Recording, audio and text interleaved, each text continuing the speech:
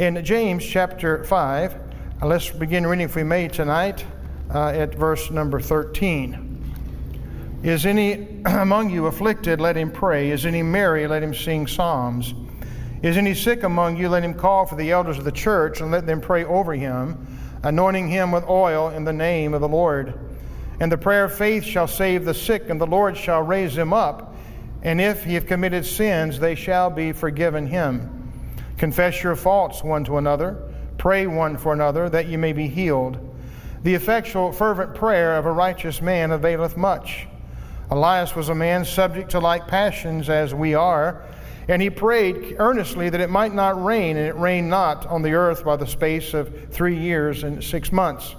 And he prayed again, and the heavens gave rain, and the earth brought forth her fruit. I think that God has so blessed us with a body and with the 5 senses that we have. To be able to smell the beautiful fragrances of this world has to offer, and some of the stinky ones. To be able to see the beauty and the handiwork. To be able to hear the voice of a child or someone singing. To be able to taste delicious food or beverage. To be able to touch and to feel things. But above all, to be able to talk. Of all the senses, I don't know which one I would want to do without, probably none of them. But what it is, an ability to be able to communicate through speech. And yet with our tongue, this hole underneath our nose, we can glorify God with it, or we can curse man and God with it. The power of speech is a beautiful thing, especially if it's used in order to bring glory to God. James had a lot to say in the entire epistle about the power of the tongue, about speech. And yet it's no different 4 times in the section I read tonight. Once again, he had something to say about speech. He talked about speech on a lesser level. Here in verse 9, he talked about complaining. In verse 12, he talked about swearing. We can take the tongue and tear down, complain, and we can swear with it as well. But he also talked about the tongue and the power of speech in an uplifting way. In verse number 10, he talked about the tongue. We can proclaim God's word. In verse 13, he said we can pray to God and we can praise God with this tongue as well. You remember what kind of language came out of your mouth before you became a Christian? I do. I'm grateful tonight that God took out a curser and put in a praiser. And I hope that He's taken out a murmurer and put in a worshiper, because that's what He can do by the power of the Word and by the power of the Holy Spirit. Prayer is certainly a high and a holy privilege for we that are born again children of God. To think that as God's children, we can come before the throne of God and bring forth our petitions. Tell Him what's on our heart. Tell Him what's on our mind. Tell Him our deepest secret. Tell Him anything that we want to tell Him, for His ears are always open and He's always bowed toward the cry of the people. I said this morning, Lord, in my prayer time right here early, I said, God, I come to your feet this morning and I bring to you my very best of worship. I bring to you my very best of praise. I bring to you my very best in this room. But it's at those same feet that I receive the fact that I can give my burdens over to God, the things that have weighed me down, the things that keep me up at night, the things that break my heart, the things that drive me to my knees. I can go before the throne of God and cast my cares upon Him because He cares for me. And not only do I bring my best to the feet of Jesus, not only do I bring my burden to the feet of Jesus, but thank God I receive His best at the feet of Jesus.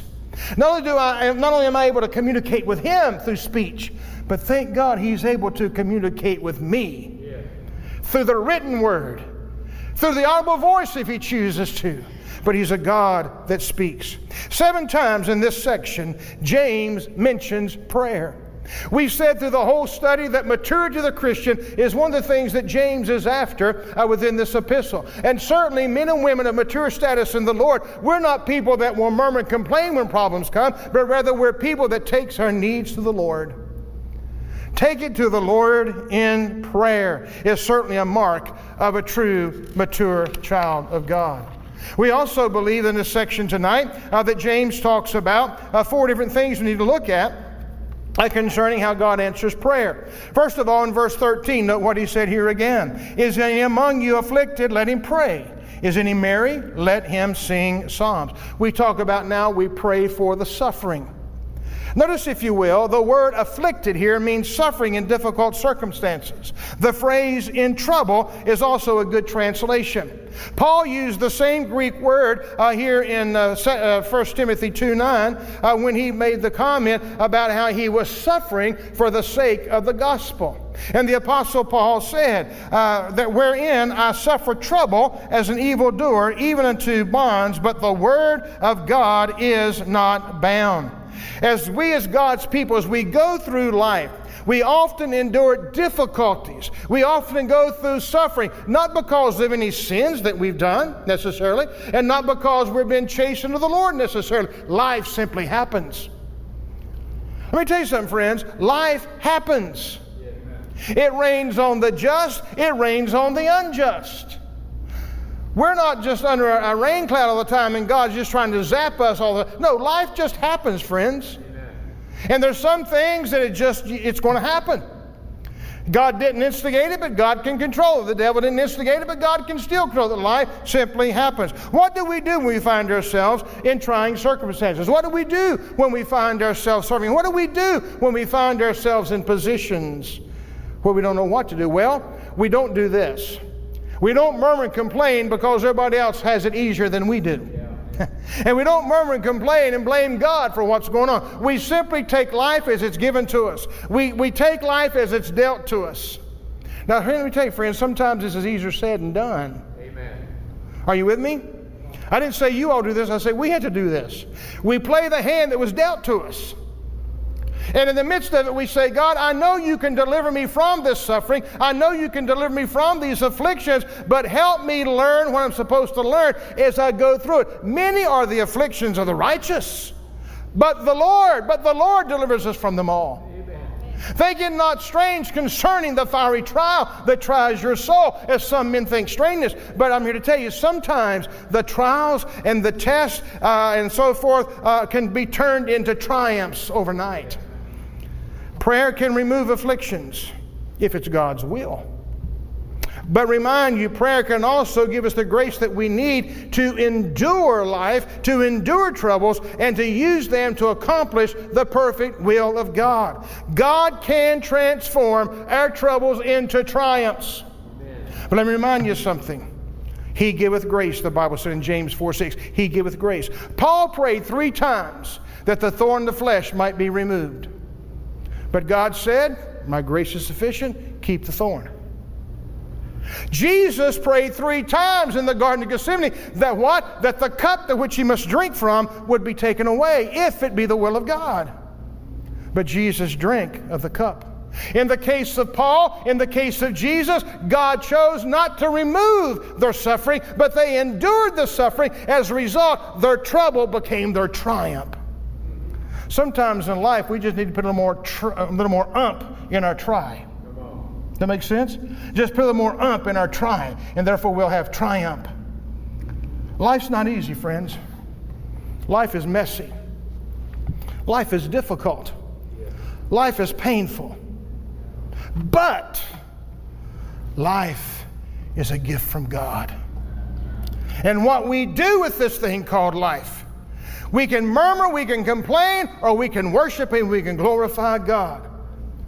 Nobody knows what tomorrow is going to bring. We don't know how the rest of this day is going to end. And there's some days I wake up and I feel like the ball, and some days I wake up and I feel like the bat.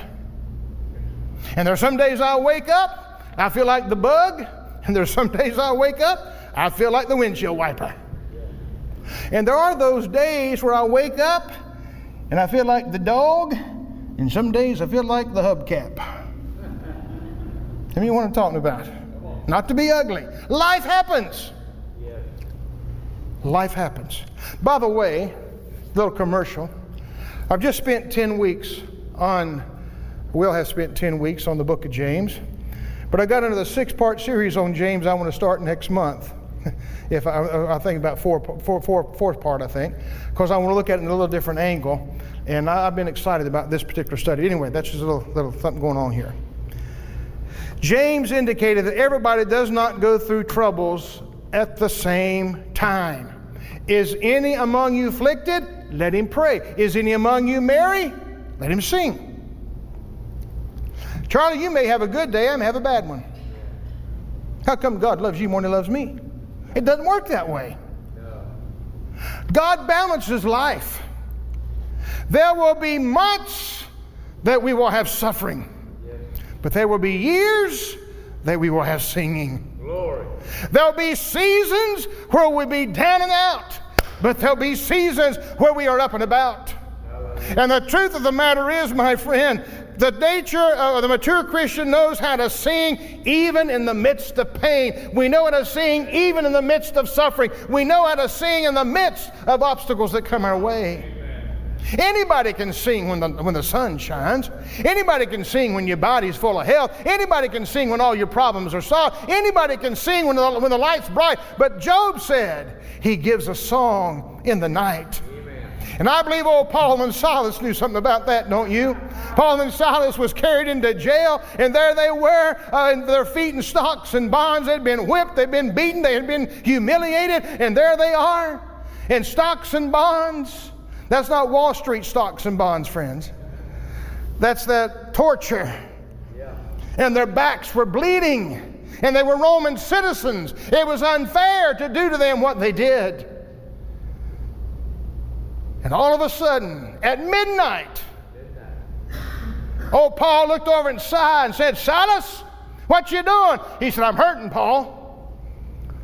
How come God let us do this? How come this happened? We were in the will of God. Why?" He said, "Don't look at it that way. It's a joy to suffer for Jesus." He said, "What you been smoking, boy?" He said, "I said it's a joy. Do you know what I used to be? You know, I was a blasphemer. I was a curser. I was on my way to hell. But today, I'm a born-again child of God, and the stripes from my back are giving glory and honor and praise to my God. Hey, I feel something well up on the inside, so And all of a sudden, old Silas began to sing, or Paul began to sing praise unto God. Now, you know, when the praise goes up, the power comes down. The Bible lets me know that this earth is God's footstool. And as the praise went up, I believe God kind of got in the beat of that thing. That's right. Because the Bible said there was an earthquake, and notice, if you will, it was a localized earthquake. It didn't go all over Philippi, but the jail began to rock before Elvis Presley ever sang about it. And the truth of the matter is, the jailhouse began to rock, and the doors of the prison swung open wide, and the stocks came off, and the jailer said, "Hey, what's going on in there? You've escaped. I went to kill myself." And Paul said, "Put your sword up. We're all here." You see, people could care less about our experience in God, but they're interested about God's experience in us. Our experience in God may be based upon circumstance, but God's experience in us is based upon a heart that is fixed upon who He is. Amen. Hallelujah. And the whole jailhouse heard, and they got saved. What am I saying? Paul understood that God gives a song in the night. Friend, I don't know what you're going through. I don't know what kind of pain you're enduring. I don't know what kind of rejection you've gone through. I don't know, but I'll tell you one thing. If you'll get your eyes off the problem and put your eyes on the problem solver, if you get your mind off of the pain and put your heart and mind upon Jesus Christ and begin to praise Him in spite of what you're going through, you may have a jailhouse rock in your life as well. Praying and singing were important elements in the early church, and they ought to be important elements in our life. I'm telling you something, friends. I'm so sick and tired of these 7-11 songs, 7 words 11 times, that moves our feet before it moves our heart. I believe that we are to sing from our heart, motivated by the Holy Spirit. And I believe the words that we sing are to be biblically based and biblically sound, because I believe that we will praise Him and worship Him and leave the smoke machines and the wide screens and the tight jeans away and let God have His way. It's a might sight what God will do in the hour in which we live. I'm supposed to be teaching. I wonder if songs are not biblical, how acceptable are they to God? Just a thought. Then he says, pray for the sick, verses 14. Is any sick among you? Let him call for the elders of the church. Let them pray over him, anointing him with oil in the name of the Lord. And the prayer of faith shall save the sick. The Lord shall raise him up. And if he committed sins, they shall be forgiven him. Confess your faults one to another, that you may be healed. The effectual fervent prayer of a righteous man availeth much. I don't think that James is given a blanket formula for how people to be healed. I want to confess to you a fact. Of all the doctrines in God's Word, divine healing is the easiest one to understand and the most difficult to appropriate. Amen. At least in American culture. Yeah. I have prayed for people and they've been healed. I have prayed for people and they have died. I have gone on 21-day fast, ardently seeking the face of God for healing in somebody's life, and they die. I've gone to the emergency room after eating a hamburger and drinking a Coke and said a generic prayer, and God heals them. I don't understand it. We don't bargain our way with God. No. But I'll tell you this much, God does heal. Amen. I've been healed by His power, and you've been healed by His power. Amen. But if you want me to pray for you, it's a 50-50 chance. I'm just going to be honest. And it happens to the big shots on TV too, by the way, that way. Amen? One of the special characteristics of the case of healing that James is talking about, as I look at it in verse 15, the person in this context seems to me like he was sick because of sin. Let me say this to you. All sickness does not come because of our personal sin. Sickness comes in the world just like sin because of the original sin of Adam and Eve. If the sickness in your life is a result of your personal sin, then that would mean to me, if you confess your sin and forsake it, then you should be healed. And that don't happen that way either. Right. But it would seem like in the case of this guy that they're referring to, it seemed like he did something in his own life, stepping out underneath the umbrella of God's protection, that caused him to be the way that he was. For instance, it's a dumb illustration, but I pressure washed my mom and dad's house and did a few other chores while I was up there. It was cold. I mean, I'd killed hogs in warmer weather in the month of April. It was cold. 39 degrees. I waited got about 6 and I was doing the pressure washing. But my wife kept coming out as the temperature kept going down and I was soaking wet. Come in before you get a cold. Come in before you get a cold. Not macho, man. I want to finish this job. Now, had I got a cold, it'd have been because I didn't use wisdom. And there are times we get sick as Christians because we don't use wisdom. But in the case that we see here, it's almost like the Greek text says, if he has been constantly sinning. That parallels what Paul said in Corinthians 11:30. For this cause many are weak and sick among you, and many sleep or have died. This explains why the elders of the assembly had to go to where that guy would call for the elders of the church. Apparently the guy was so sick, he couldn't go to them. The elders were to come to him. And that's what happened, I think, in this context. The leaders would be in charge of the congregation. Secondly, the person confesses his sin in verse 16. The early church believed in and practiced church discipline. Yeah. I think we still need to believe in and practice church discipline. Amen. We remind yourself there in 1 Corinthians 5, I think it was. There was a man that was sinning, and he would not listen to the pastor. He would not listen to the council of the board. So they took him away and said, you can no longer come to the church. They even prayed to turn his body over to the destruction of the devil, hoping that his body's suffering would bring him back to repentance, that his soul and spirit might be born into the kingdom of God. James 5:16 basically says, confess your sins therefore to one another and pray for one another that ye may be healed. Now the King James talks about the word faults. The word faults in the authorized version here gives the impression the man's deeds were not too evil, they were simply false. But the Greek word here means sin. Blatant sin. Looking right in the face and spitting in the face of God's sin. That's what the person was doing. It wasn't just a fault. He flat out sinned against God and apparently knew better when he did it. Notice also, the person is healed by the prayer of faith. Whose faith? Apparently it was not the faith that he had. I don't believe it was even in the anointing oil. Friend, there's no power in the oil. It was symbolic of the Holy Spirit. The power of God came as a result of the elders praying to the God who could heal. God can use any means of contact. God can use oil. God can use a prayer cloth. God can use spittle upon clay. Whatever he can use as a point of contact. But God can heal simply by His power and by the word of His command. So many times we have all these things that we want to put on and do, thinking that God's going to honor that. He may or may not. God honors faith. God does not honor the bottle of oil. There's no power in that oil. There's power in prayer. Amen. It's the power of prayer that gets the job done. God can heal with or without means. In each case, it's God who does the healing. Now, the Bible says the prayer of faith that heals the sick. What's that? What's the prayer of faith? John said, this is the confidence that we have in Him, that if we ask anything according to His will, He hears us. And we know if He hears us, whatever we ask, we know that we have the petition that we've desired of Him. The prayer of faith is when we pray, when we know what the will of God is. How do we know the will of God? As we read and study and properly discern the Word of God.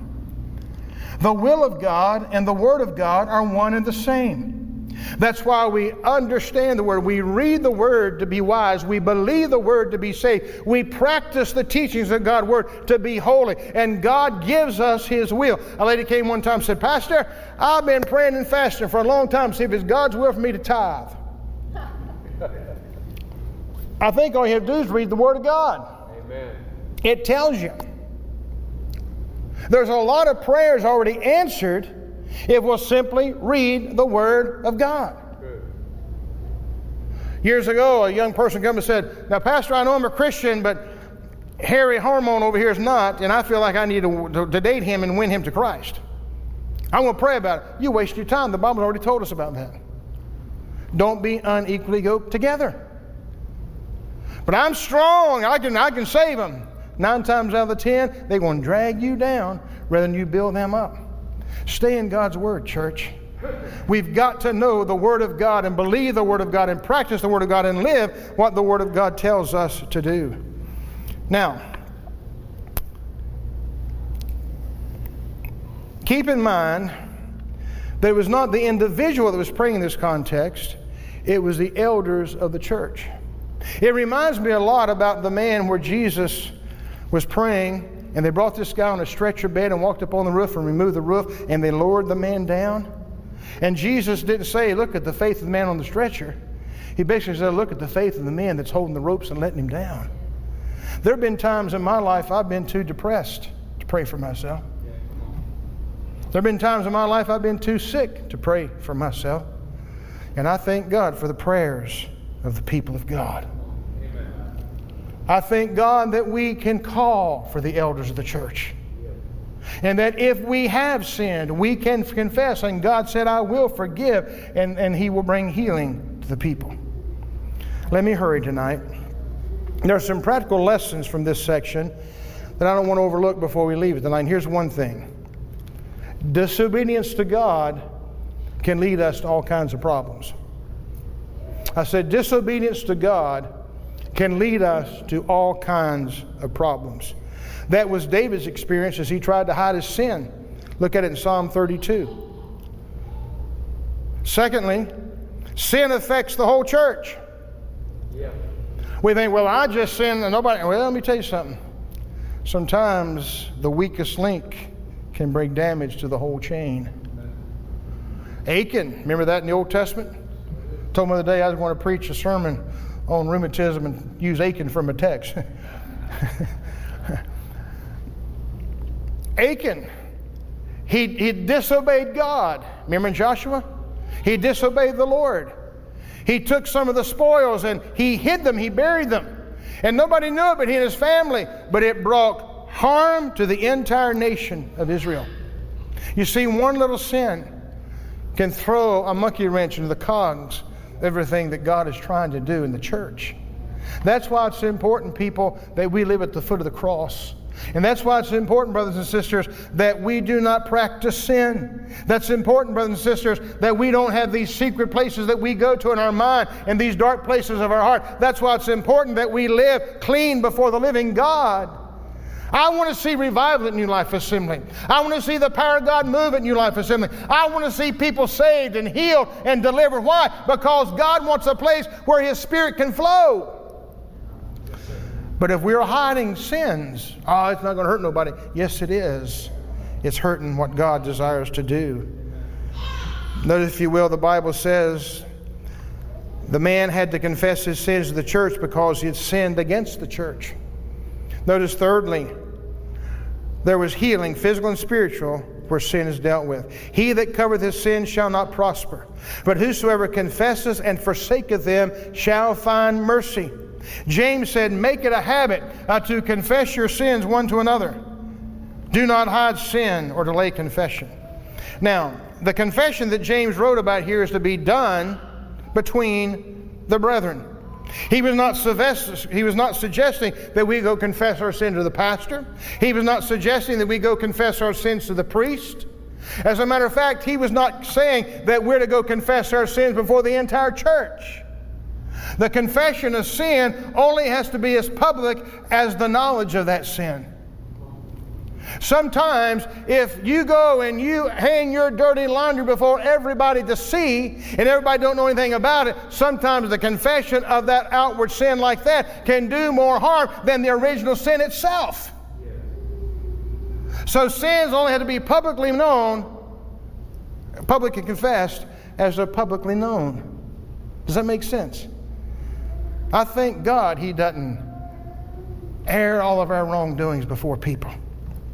We must never confess sins beyond the circle of the sin's influence.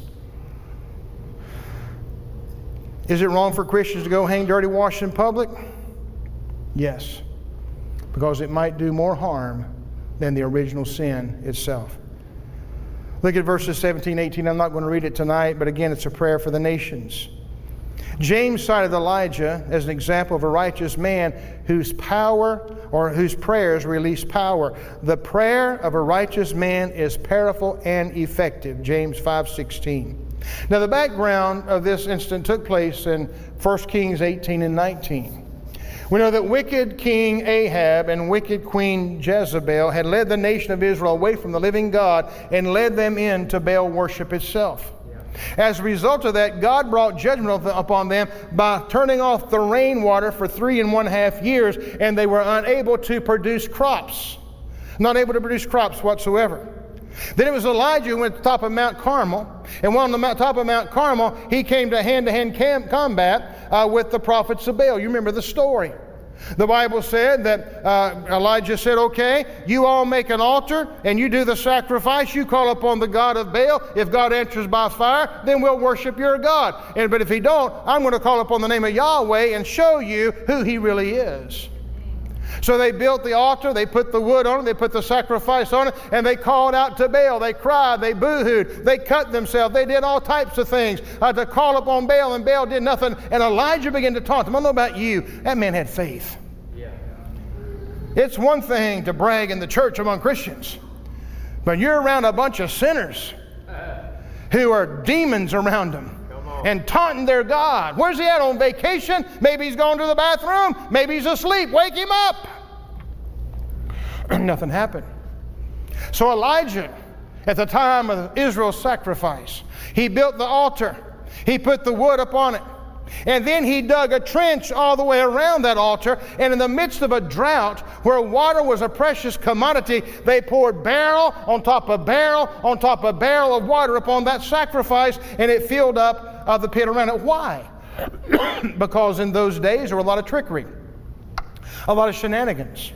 It had been known in that history and that culture at that time that there would be some people that underneath, they would tunnel underneath an altar, and they would build a fire underneath that altar, and then at the precise time they would rub two sticks together, whatever, and make a fire to come up. And Elijah is going to say, there is no shenanigan going on here. There's nobody under that altar. The water would douse anything that might even be there if you had a suspicion of it. And we know that when he prayed a little 63-word prayer, the power of God fell, the fire of God fell, and the Bible said it came from heaven. You know why? Because it licked up the sacrifice, it licked up the water on the wood, it licked up the wood, then it licked up the water on the altar. It didn't come up, the fire came down. And then in the midst of a drought, Elijah now gives the word, it's going to rain. They needed water. God had proved he was Yahweh. The people would have turned back to God now. Now Elijah prays that it might rain. Now here's what we think. Oh, Elijah was a powerful man. The Bible said he's a man just like you and me. And a man just like you and a man just like me, he goes out and he prays to God. And he don't pray one time. He prayed several times. He prayed earnestly. I remind you, it was Paul prayed 3 times for the thorn to be removed. It was Jesus prayed 3 times for the cup to be removed. And here this man prayed earnestly. A man just like you and just like me. Not a perfect man. In fact, after he had the victory at Mount Carmel, he was afraid for his life. He was terrified of Queen Jezebel. He ran for his life. He was fatigued. He was in fear. He panicked. A man just like you and me who came off the mountain of victory was now entering into his own personal defeat. But it was there that God visited with him. We'll talk about that later on. Elijah prayed in faith, for God said he would send rain. Prayer is not getting man's will done in heaven, but it's getting God's will accomplished upon this earth. Elijah was not only believing in his praying, but he was persistent. The Bible said in James 5:17, he prayed and he prayed again. He continued to pray and pray and pray until he saw something. He sent the servant up on the mountain several times. Do you see anything? No. Do you see anything? No. Again, do you see anything? No. I see a cloud the size of a man's head. Glory to God. Get your umbrellas out. Here it comes. Most of us would say, well, there's a cloud. That don't mean nothing. Better go pray some more. We better have faith in our God. Brothers and sisters, there's a difference between praying vain repetition and praying prayers of faith. Jesus prayed 3 times in the garden, as we said, and Paul prayed 3 times for the thorn of flesh. Elijah was determined. He was concerned in his praying. He prayed earnestly. The Greek translation says, and he prayed in prayer. Wow. He prayed in prayer. Many people do not pray in their prayers. We just lazily say words and phrases that come our mind. Years ago, I read a story about a man that was in a prayer meeting. He was praying around the world for this, that, and the other. And finally, one guy getting discouraged said, would you ask him for something? That's what prayer is. We need to ask God for something. And I said it many times. Let me say it again. The size of our prayers determine the size of our God. The size of our prayers tell us how big our God really is. Let the Lord challenge us. He said, ask for the nations. Ask for the nations. Let's pray prayers. Let's pray in prayer. And you've heard me say it many years through, I've been your pastor. Let's pray for prayer. Let's pray for revival. Not something that comes readily from our mind, but something that's birthed in our heart by the Holy Spirit of God that'll touch the throne of the living God.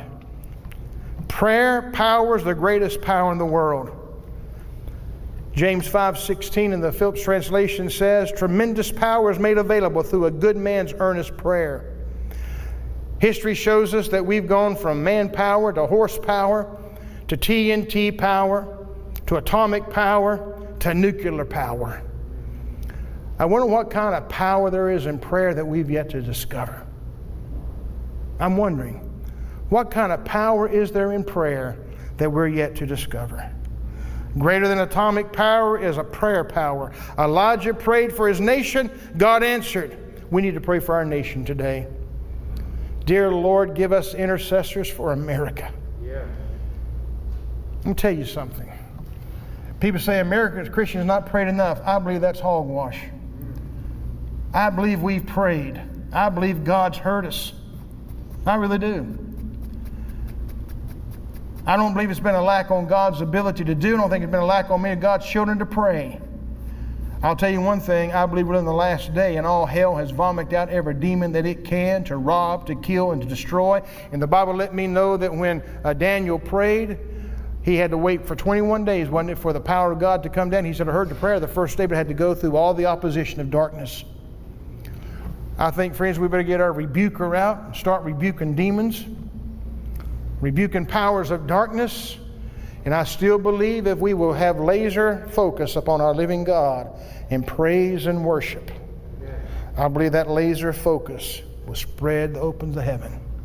If you visualize that, spread open heaven where the power and the presence of God can come upon us. Let us pray for our leaders of our nation, both in our nation, in our state, and even here in our little town of Lakeland. And finally, verses 19 and 20, pray for the straying.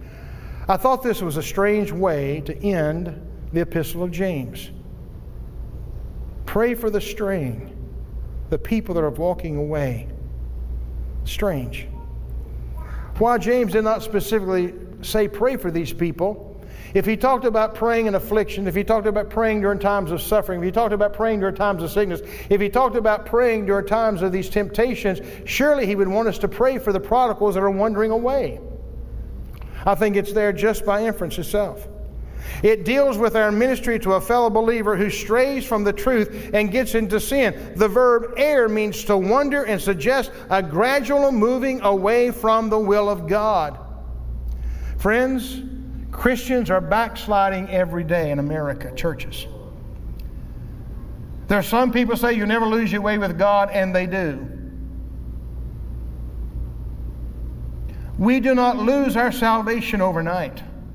It's a gradual walking away from God's Word, a gradual walking away from prayer, a gradual walking away from discipleship, a gradually walking away from the church. And like Samson of old, we're getting a haircut in the devil's barbershop.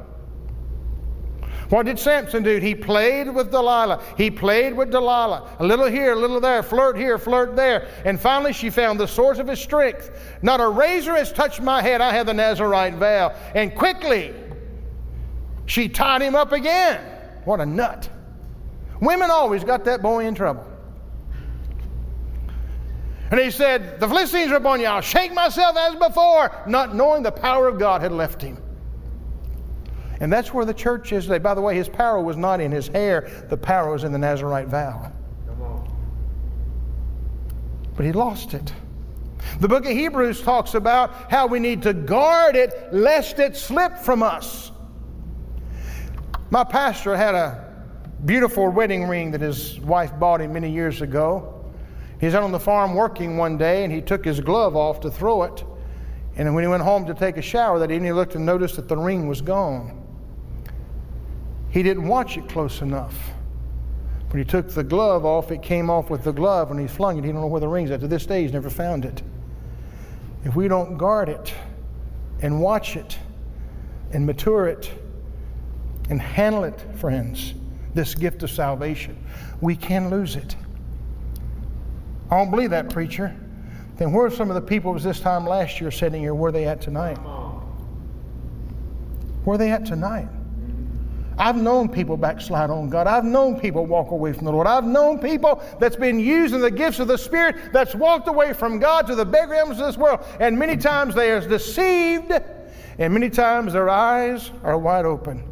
Sometimes their brother's overtaken the fault, as Paul said in Galatians 6:1. But usually the sin is a result of a slow, gradual, spiritual decline. Amen. And such a condition is very dangerous. You know why? You can't rationalize with some of these people. No. You can't talk to some of these people. Sure. They get angry, they become bitter, they become callous, they become hardened. And that's why it's important that we pray that God would soften a hard, cold, calloused heart. And friend, there is nothing more miserable in this world than a man or a woman who has tasted the beautiful things of God and then turned their back on it. Because they'll never feel comfortable in the world, and they'll never feel comfortable in the church until they come back home to be with the Lord.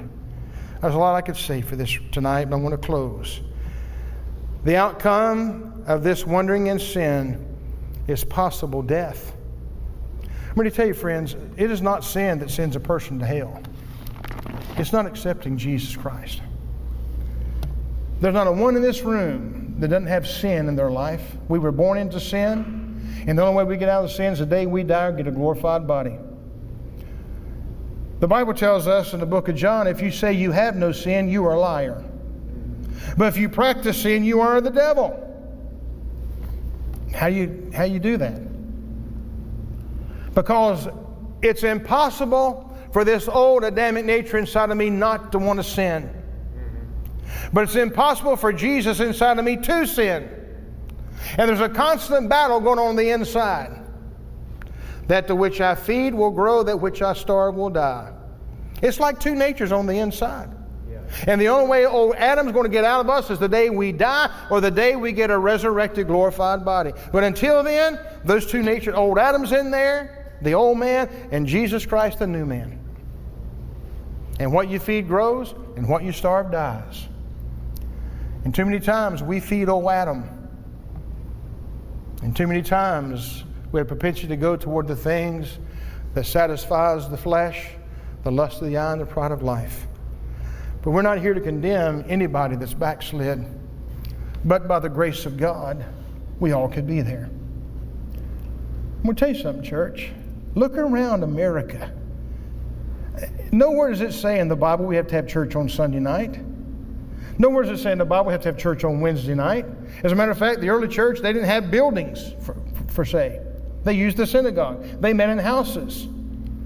It has become tradition in America through the years that we meet on Wednesday night for Bible study, for prayer. We need that. Sunday morning was a time that we got together and worshiped the Lord, and Sunday night used to be the evangelistic service. Amen. I remember my home church, people stood in line to give their heart to Jesus on a Sunday night. But we can't get Christians back on a Sunday night, let alone the unsaved. Now again, there's not anything spiritual about Sunday night. Not anything that says you got to have Sunday night. What I'm saying is, how come and what's happened to us in American Christians to where we have no desire to be in the house of God? I'm just asking. Again, there's nothing biblical about it. But I still believe that we need to gather together of like precious faith, to edify each other, to love on each other, and to love our Lord together, and to make an atmosphere created whereby He may come and move among us. Maybe I like to eat more than once a week. I don't know about you. And I'm going to tell you something else. For a good meal, I'd drive a fur piece for it too.